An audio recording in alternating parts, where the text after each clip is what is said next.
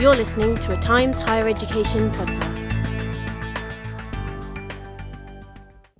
Hello and welcome to the Times Higher Education podcast. I'm your host, Sarah Custer. In today's episode, we bring you an interview with a veteran leader in English higher education, Dame Madeline Atkins. She's the former CEO of the Higher Education Funding Council in England and is now president of Lucy Cavendish College at the University of Cambridge. In this episode, she tells us about a program that has led to the college admitting over 90% of students from state schools, as in taxpayer-funded, non-selective, free-to-attend schools. She tells us what they did to get students into the elite institution and how they're setting them up for success. Dame Madeline Atkins, thank you so much for joining us on the Times Higher Education podcast today. Sarah, it's a pleasure to be here. You are here to speak with us mostly about a pretty fantastic accomplishment that Lucy Cavendish College has achieved. But before we begin, could you just give us a brief introduction of who you are? So, my name's Madeline Atkins. I'm currently the president of Lucy Cavendish College in the University of Cambridge, which was established in 1965.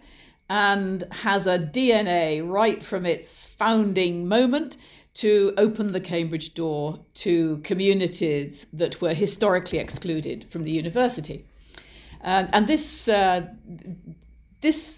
fits with my own personal trajectory, I have to say. In my background, my PhD was looking at how in the sixth form students get selected for different streams and different opportunities. Obviously, I've been a teacher in a large comprehensive school as well. And then I was fortunate enough to get a lectureship at Newcastle University, Newcastle-on-Tyne University. And among other things there, we introduced the first widening participation program for that university.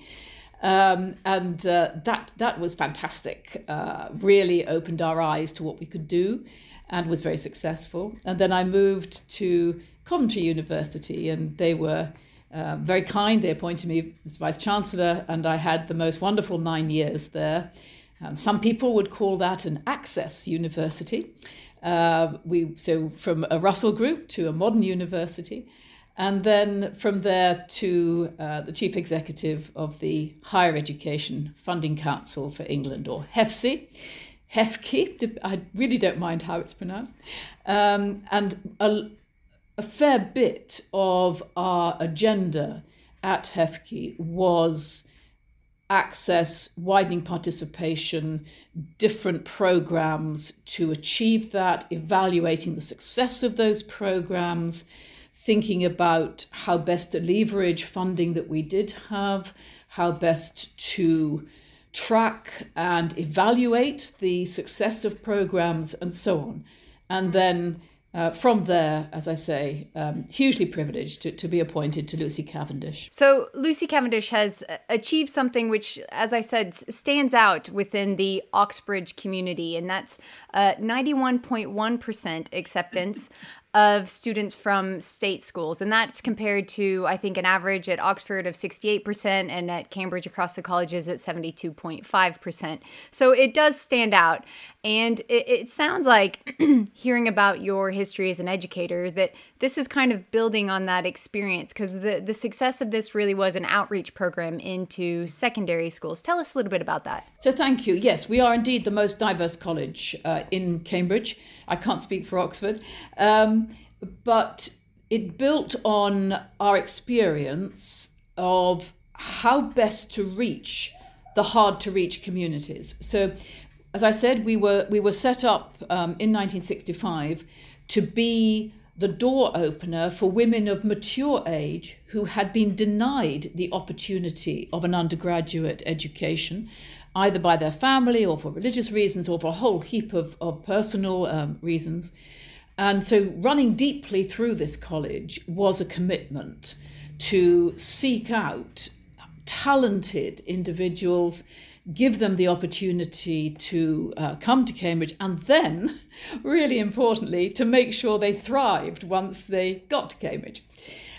So we built on that tradition and our experience of supporting non-traditional students going through Cambridge.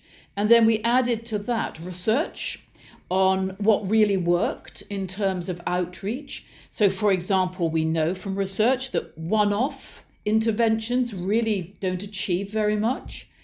And we worked with schools in disadvantaged areas and their pupils, very keen to understand the constraints, the life constraints on these talented young people who wouldn't otherwise consider even university, never mind a university that's hard to get into.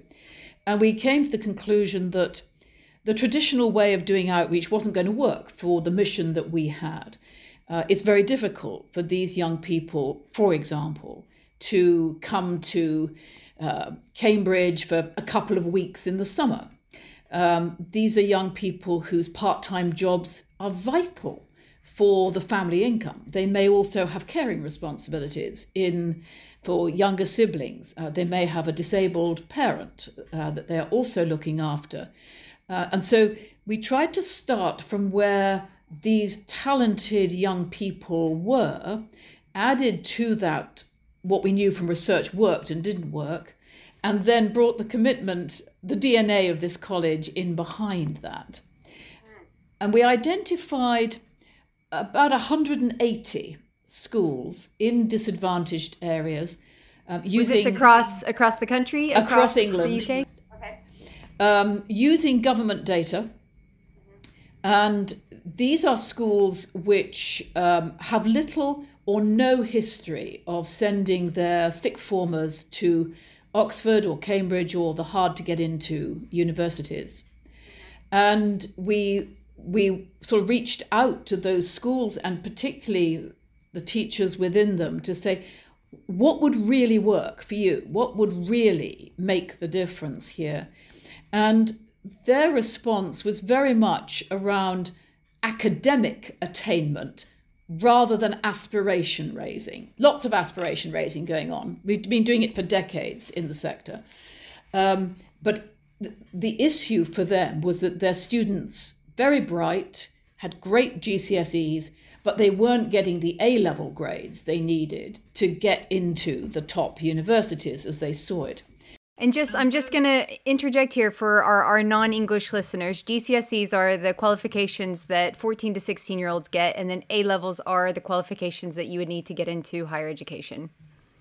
Sorry, continue, please. That's absolutely fine. My mistake not to make that clear. And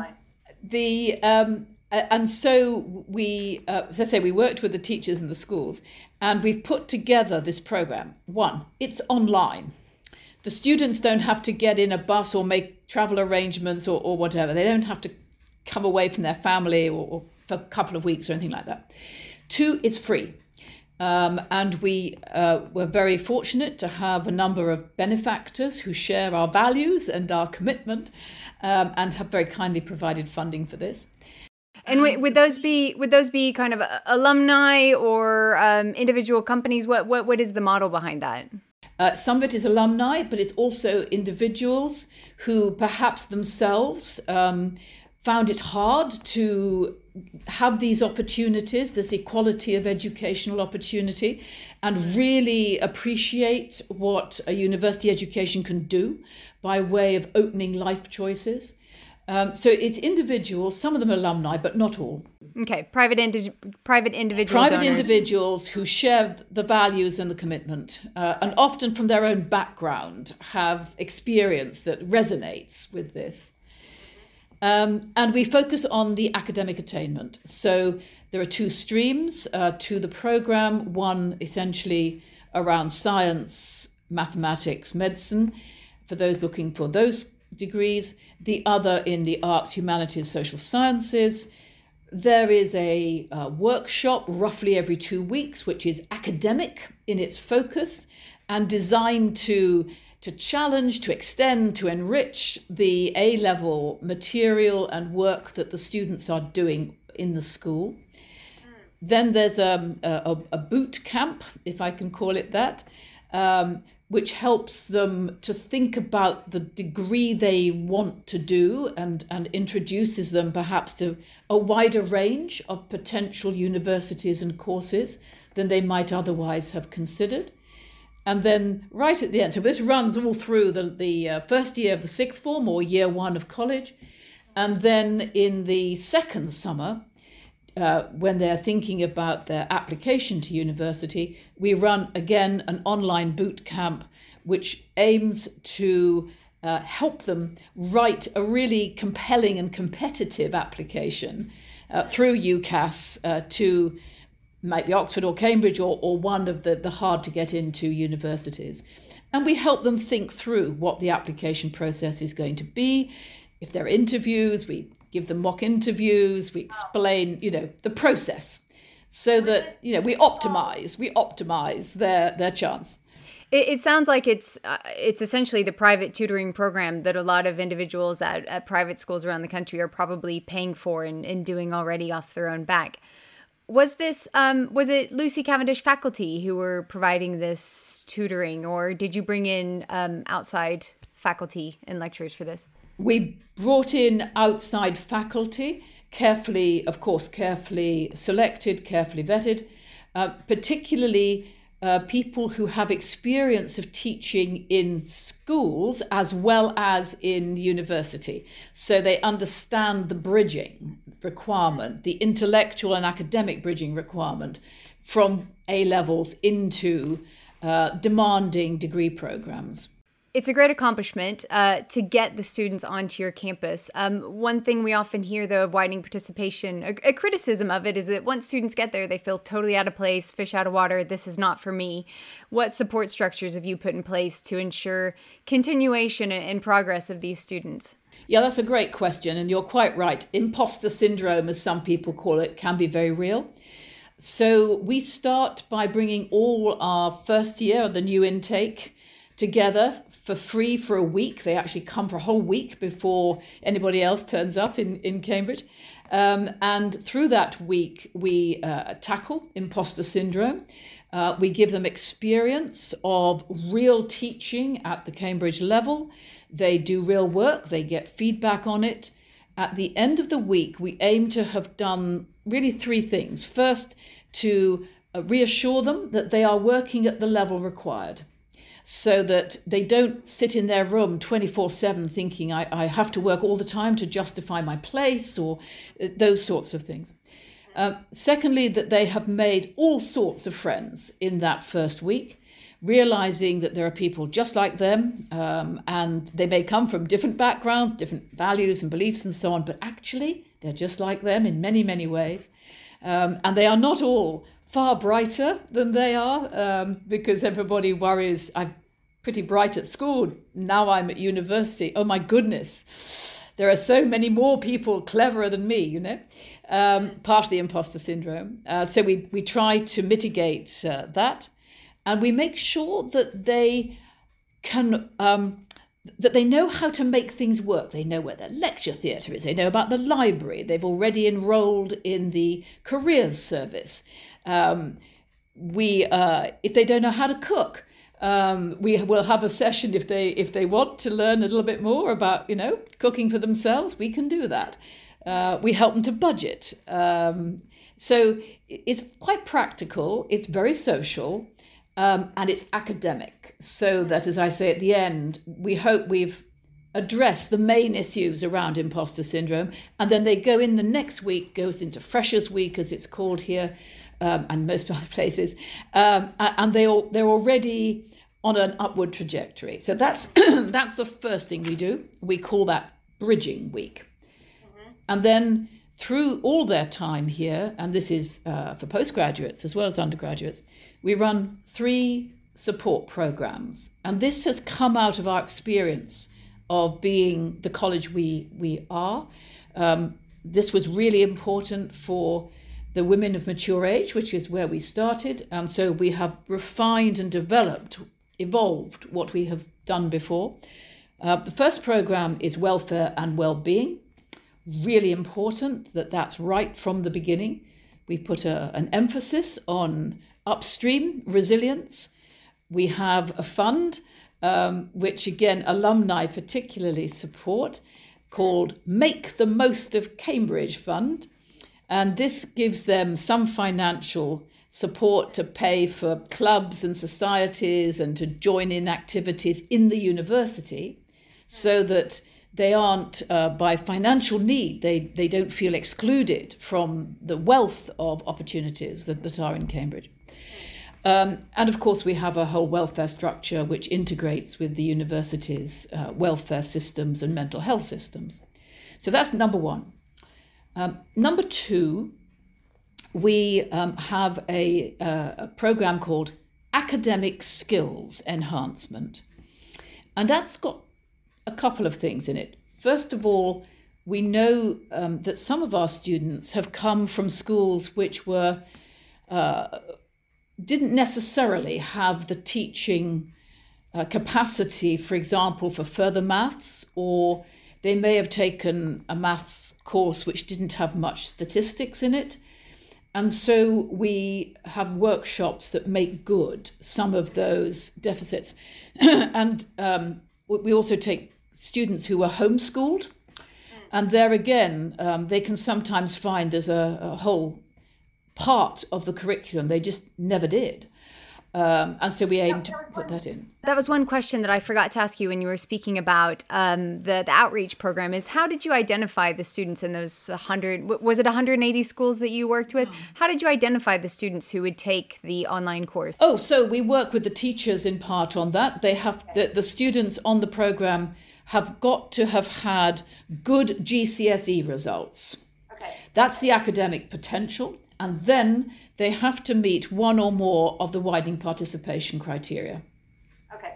So coming back to the academic skills, so part of it is content-based, curriculum content-based, but much of it is learning how to thrive in the pressures that a Cambridge course brings. So it may sound simple, but quite important things like, how do you gut a reading list? You don't necessarily have to read all 24 books that have been put on the reading list for your essay next week. How do you take really effective notes in a lecture, in a formal lecture? Many students haven't been in that environment before. How do you get the most out of the small group teaching? How do you revise effectively? And so those are sort of what you call academic skills. What are the ways you can structure an essay in order to achieve certain outcomes of argument or whatever it might be? So that's the second program. And that's there to make sure they get the best possible degree they can. A bit like our academic attainment program was to get the best A levels you can. This is about getting the best final degree you can. And that matters to them, and indeed for their careers. And then the third component is careers and enterprise. We put a lot of emphasis on this right from the start, to their very first week in the college. We know for some of these students, there's no family background to help them into the jobs they might aspire to. They don't have networks from the family or from the school. And so part of our role is to provide that social capital, as some people would call it. And we do just that. So there are lots of activities we work with, for example, the life science companies around us. AstraZeneca is a fantastic supporter of the college. We source opportunities for going in and meeting employees at different levels in the company, 2 years after graduation, head of a department, the chief exec, so they can see that actually careers are not linear in many cases, and there are lots of opportunities that they might not have considered. We source internships for them and work shadowing and mentoring and all of those things. Really important that we think that through so that they get the highest quality job that they wish when they graduate. And there is no gap between their first destination and the first destinations, shall we say, of those more socially privileged. So it's that social mobility element. It's kind of hardwiring that social mobility and social connection element to it. You'll probably be aware of the most recent statistics that came out on student continuation, that something like 20,000 students, undergraduates, are dropping out this year as a result of the cost of living crisis. What are you doing there to support students at Lucy Cavendish to make sure that they're able to pay their bills? I mean, I know you mentioned the fund so that they can join clubs, but how are you addressing the real issues that students are facing with the cost of living crisis? Great question, and it really does matter. You're quite right. So in Cambridge, there is what's called the Cambridge Bursary, which is available to all undergraduates at Cambridge who have a certain financial level of background, and that adds to the maintenance loan from the student loan company. So we have at Cambridge, right from the start, a much better deal, if you see what I mean there. We also have hardship funding within the college. We have ways of supplementing students' revenue, students' money, so that, for example, they eat properly, and so that they are not socially isolated. We run lots of free social events with food. And we, as I say, we have our own hardship funds. Also, the university has very generous hardship funding, and many of our students qualify for that. And so there's a process by which we can help students to access. We have an officer in the college whose job indeed is just that, is to help students who are financially up against it to make sure that they're okay. And as I said, people may think this is sort of wrong somehow, but we do encourage students, to cook for themselves and to, source food from the market. It is a good life skill. It is very much a good life skill. It really is. And not every student comes into college able to do that. I certainly didn't know. And we have lots of fabulous kitchens. One of the benefits of being previously a women-only college is that we have fantastic kitchens. So there's really no excuse in that sense. And it's quite fun. I can imagine for an 18-year-old, though, how there would be much other fun things that your mind might be focused on. One thing that universities are talking a lot about, because this widening participation access question is a real kind of stinker that higher education hasn't quite figured out how to do. One of the responses and solutions to that is the kind of turning around and reaching down into the secondary schools and the high schools that they're connected to. So it's quite interesting that you have found success with this. Would you say that this is kind of the golden ticket to figure that out, to crack that? Or are there any other interventions that you think higher education providers can be doing to extend access to their education to the people who might not think it's for them or be able to access it otherwise? I would say this probably. I think over the last 2 decades, universities in this country have really reached out in all sorts of ways.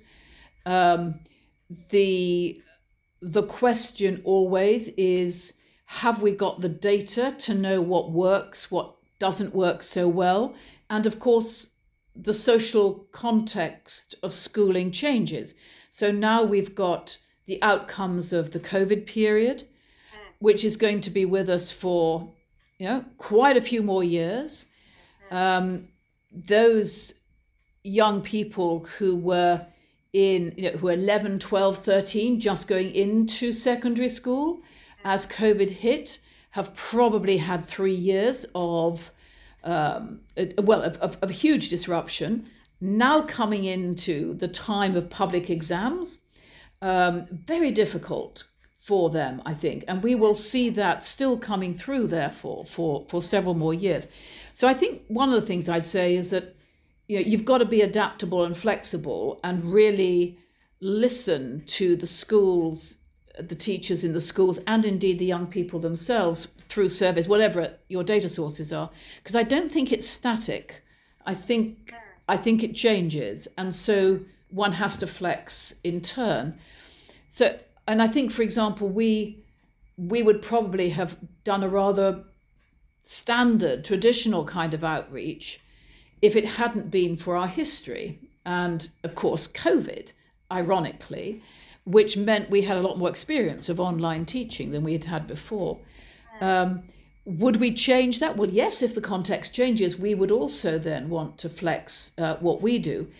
But if you're trying to reach schools that have not previously come through into this dynamic, and if you're trying to reach young people within them who are talented, who've got lots of potential, but are in really quite difficult circumstances, or in care, or whatever, I don't think there's any substitute from taking off our scholarly hats and just listening, and then thinking hard about what would be the best intervention at that point.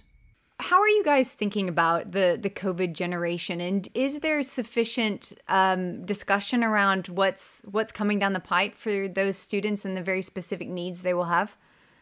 I think there's lots of discussion about that, and lots of sharing of experience, and again, listening to schools. So I'm hearing just literally today that year 10, that's the first year going into GCSE, are causing a number of issues in secondary schools that are new and difficult for them, because there have been 3 years where they were not perhaps the core of focus through COVID, because they weren't in an public exam stage. So you bet there's lots of talk about it and lots of discussion and sharing. I think, apart from the academic side, and we would say our academic skills program will flex as needed, I think it's also the social side. It's students that are coming through to university without having had the traditional time, age 16 to 18, where they were forming friendships and social groups and pushing boundaries a bit, exploring opportunity. A lot of them didn't have that. They were just at home. And so that also has had to work its way through, I think. And who knows? I mean, I don't know what the consequences for the primary school, people who are primary school aged, as they come through. Will we have caught up by the time they apply to university? What will be the experience they have in secondary school?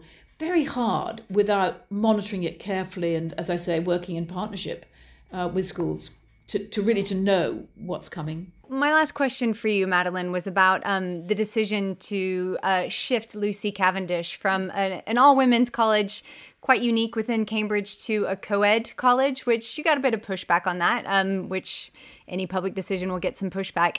Tell me a little bit about what that decision meant, and then how does that fit into your widening participation agenda? So we were established to open the Cambridge door to women of mature age who had been denied the opportunity of going to university when they were younger. So we began with women in their 30s and 40s who were either trying to move up the professional career ladder, and so they came for a postgraduate course. May I say, perhaps they had experienced some misogyny on that journey, and this was the glass ceiling era, and or because of their family or their religious community, or for all sorts of personal reasons, they had been denied an opportunity to be an undergraduate at age 18, 19, 20, 30, whatever. So we have always been about, our DNA, our historic DNA has been about opening the Cambridge door to historically excluded, underserved, underrepresented community. When we roll forward to 2018, the groups who are underrepresented, historically excluded, non-traditional, have changed quite a bit. They've expanded and changed. So we certainly didn't turn our back on women of mature age, but we decided to be true to our DNA and our founding mission and vision, that we had to open the door to more than just women of mature age.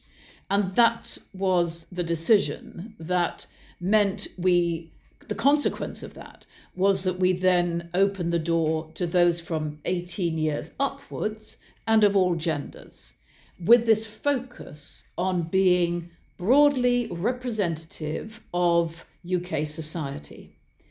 And here we are in 2023, and we are broadly representative of UK society in our undergraduate UK population. That's incredibly important for us as a college. It's our mission. It distinguishes us perhaps from other colleges which were not founded on the same basis. And I have to say, it was a unanimous decision of the trustees to do this. We tried very hard to explain this, and I think, although you said there was a bit of pushback, the vast majority of our alumni and our students were very supportive of this change. Does that answer your question? It absolutely does. I was reading a little bit of the criticism of the decision, and a lot of it was from alumni who were more mature students who were disappointed that maybe that special avenue to higher education would no longer be exclusively for them. And it struck me a little bit as lifelong learning, which is another big topic that universities are talking about. And it seemed to me like it was kind of a pivot away from lifelong learning, which is kind of how we think about education for mature students, more to a focus on getting that traditional 18-year-old into a residential university experience. Am I seeing that right? Or is lifelong learning part of what you're trying to do at Lucy Cavendish? So we are one of a handful of colleges that take a large number of part-time students doing postgraduate programs. So I would say no, we are very much in that space, nor have we in any way turned our back on students of mature age.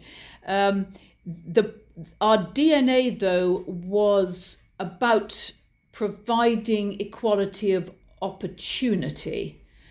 And that, I think, is our guiding principle here. And compared to the early 1960s, I think it would be fair to say that it is probably easier for women to be accepted now into university than it was then. And so to some extent, we felt we should shift so that we remain true to our founding vision. So the lifelong learning point is an interesting one. The university, Cambridge University as a whole, is engaged in quite a significant discussion about that and what our position and our role is with regard to that. But I have to say at Lucy, we have always had, we began, our very first students were postgraduates seeking to, improve their career prospects. Right, That was the very first cohort. Yeah. We didn't take undergraduates until the 70s. And as I say, we're one of the colleges that take a lot of part-time postgrads, many of whom are women.